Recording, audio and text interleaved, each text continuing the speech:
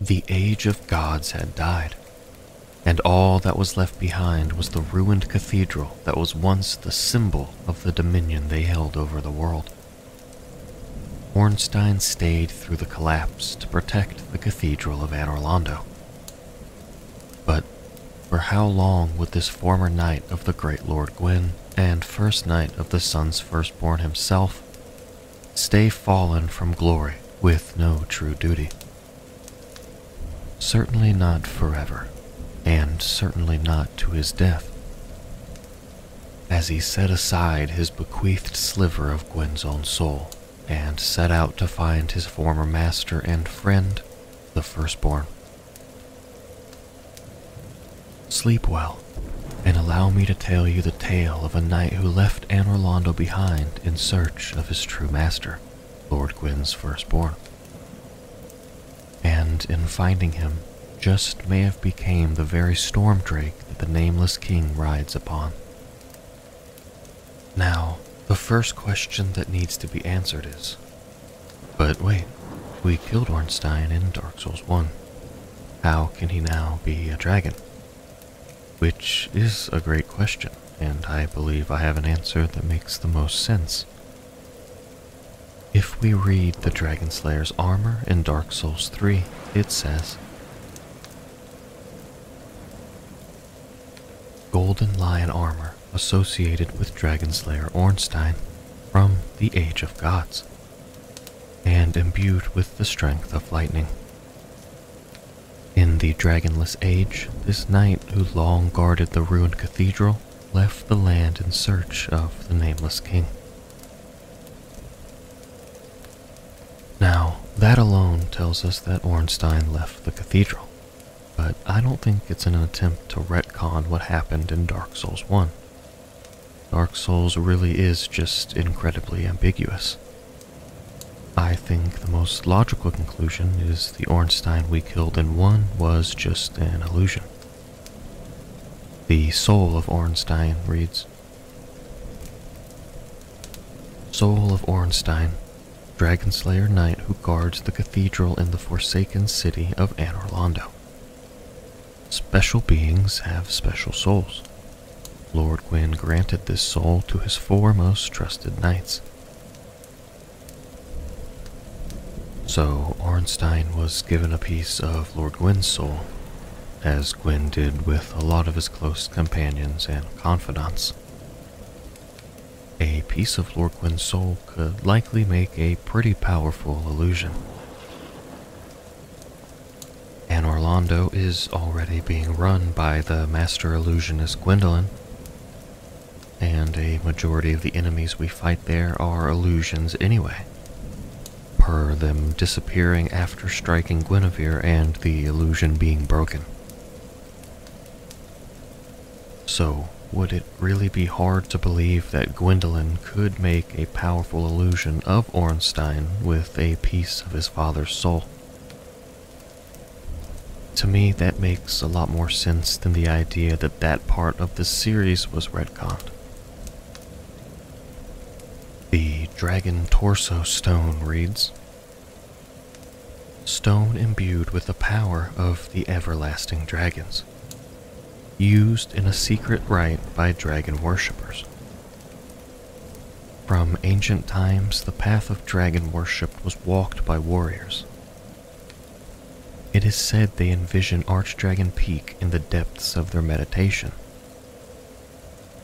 and at times they even hear the distant sound of the great bell at the peak. The Path of Dragon was, or is, a secret rite, potentially even developed by the Firstborn, who's probably the most prominent figure to align themselves with the ancient dragons. But that's neither here nor there. What's interesting, though, is the secrecy behind the rite. Even getting to Archdragon Peak requires practicing the Path of the Dragon by meditating to get there. Now, whether Archdragon Peak is an actual physical place or we're led there by some intense chi-powered meditation is another rabbit hole we'll unfortunately not be entertaining in this video. But it seems evident that we know Ornstein followed the path of the dragon. We know he was looking initially for the Firstborn, who resides at Archdragon Peak, and we find Ornstein's weapon and armor there as well, which has to conclude that he made it to Archdragon Peak, which again could only be achieved by being a dragon-worshipping Path of the Dragon follower. What's even more interesting is the manner in which we find Ornstein's equipment. Now, usually we'll take someone's armor off of their corpse, or perhaps out of a chest, but not this time. We find Ornstein's spear and his armor simply tossed to the ground, not placed with care into a chest for safekeeping, not off of a corpse that could potentially be his. No, we find them on the ground, which to me is quite indicative of a single thing: the path of the dragon. You see, in order to use the dragon stones to attempt to transform yourself into a dragon, you can't be wearing any armor. So we know Ornstein went searching for his old master by following the path of the dragon, and then we see his weapons and armor simply discarded aside. To me, this can only be seen as a sign that Ornstein fully followed the path of the dragon. Now, some would argue that Ornstein was searching for the Firstborn to kill him for betraying the gods and allying with what was once their sworn enemy. But I don't think that's the case. If we follow the Warriors of Sunlight, the same warriors the Firstborn still watches over, we can receive the Sacred Oath miracle, which reads, "This is the tale of the sun's firstborn, his faithful first knight and the brave dragon slayer who served them both." Now, this could be about 2 or 3 people. It's worded slightly ambiguous. It could be about the Firstborn, his first knight, and the brave dragon slayer, or it could be that the first knight is the brave dragon slayer, and that they both served the sun and his firstborn. But I guess that's not super important. What is, however, is the faithful first knight of the Firstborn, which I'm sure at this point you could guess is Ornstein. But let's read the Leo ring just to confirm it. It reads, "Ring associated with Dragonslayer Ornstein, one of the 4 knights of Gwyn, the First Lord. Ornstein was the first knight of the sun's eldest born, and his crossspear is said to have pierced scales made of stone." So, Ornstein is indeed the Firstborn's first knight. But what is important is that even after all this time, Sacred Oath still describes Ornstein as being faithful to the Firstborn. So, to me, Ornstein left Anor Londo because he longed to be with his leader and friend again, not in order to kill him. But all of this, of course, isn't indicative of Ornstein becoming the very Stormdrake that the Firstborn rides into battle.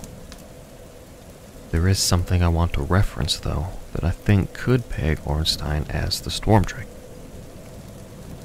It's the description of both the Storm Curved Sword and the Lightning Storm Miracle, and their subtle differences. The Storm Curved Sword reads,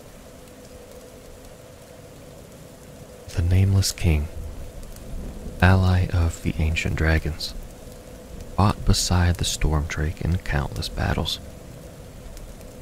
When the great beast fell, the king claimed his soul, as was the custom in the Age of Gods. And the lightning storm miracle reads, once a slayer of dragons, the former king and war god tamed a Stormdrake, on which he led a lifetime of battle. This miracle is likely the tale of their bond. Now, the differences I want to note are the references to where the firstborn fought with the Stormdrake. Initially, it was the firstborn fought beside the Stormdrake in countless battles. Then, in the description that references him taming the Stormdrake, it mentions he fought battles on the dragon. Now, in reference to the idea of Ornstein being the Stormdrake, these differences can be important. Fighting beside could be in reference to the many battles fought during the Age of Ancients, in which the Firstborn and Ornstein were slaying the ancient dragons. And when he tamed the Stormdrake, or perhaps when he convinced his friend and former First Knight of his own convictions, Ornstein joined him again, taking the path of dragons to become a powerful ally on which the Firstborn could fight battle on. Maybe Ornstein took his path because his weapons and armor were originally imbued with lightning, a tool for fighting dragons, and without it he wouldn't be nearly as powerful. And with it, his purpose was to hunt dragons. So his course of action was to regain power by becoming what he was once sworn to fight. And the lightning storm miracle being the tale of their bond can be seen on display when the Stormdrake falls and the Firstborn claims his soul and power. We can see the lightning that was there before, unleashed in an even mightier storm. Perhaps claiming Ornstein's soul collected whatever was left from his being imbued with lightning, making the Firstborns even more powerful. But of course, the which dragon is Ornstein is largely speculation on my part. He could potentially be any of the dragons we see at Archdragon Peak. And my second guess would even be the ancient wyvern that you have to go through before reaching the Firstborn. But I do think Ornstein following his old master and friend to Archdragon Peak, practicing his principles, allying himself with old enemies, and taking the path of the dragon to become what he once hunted is incredibly implied.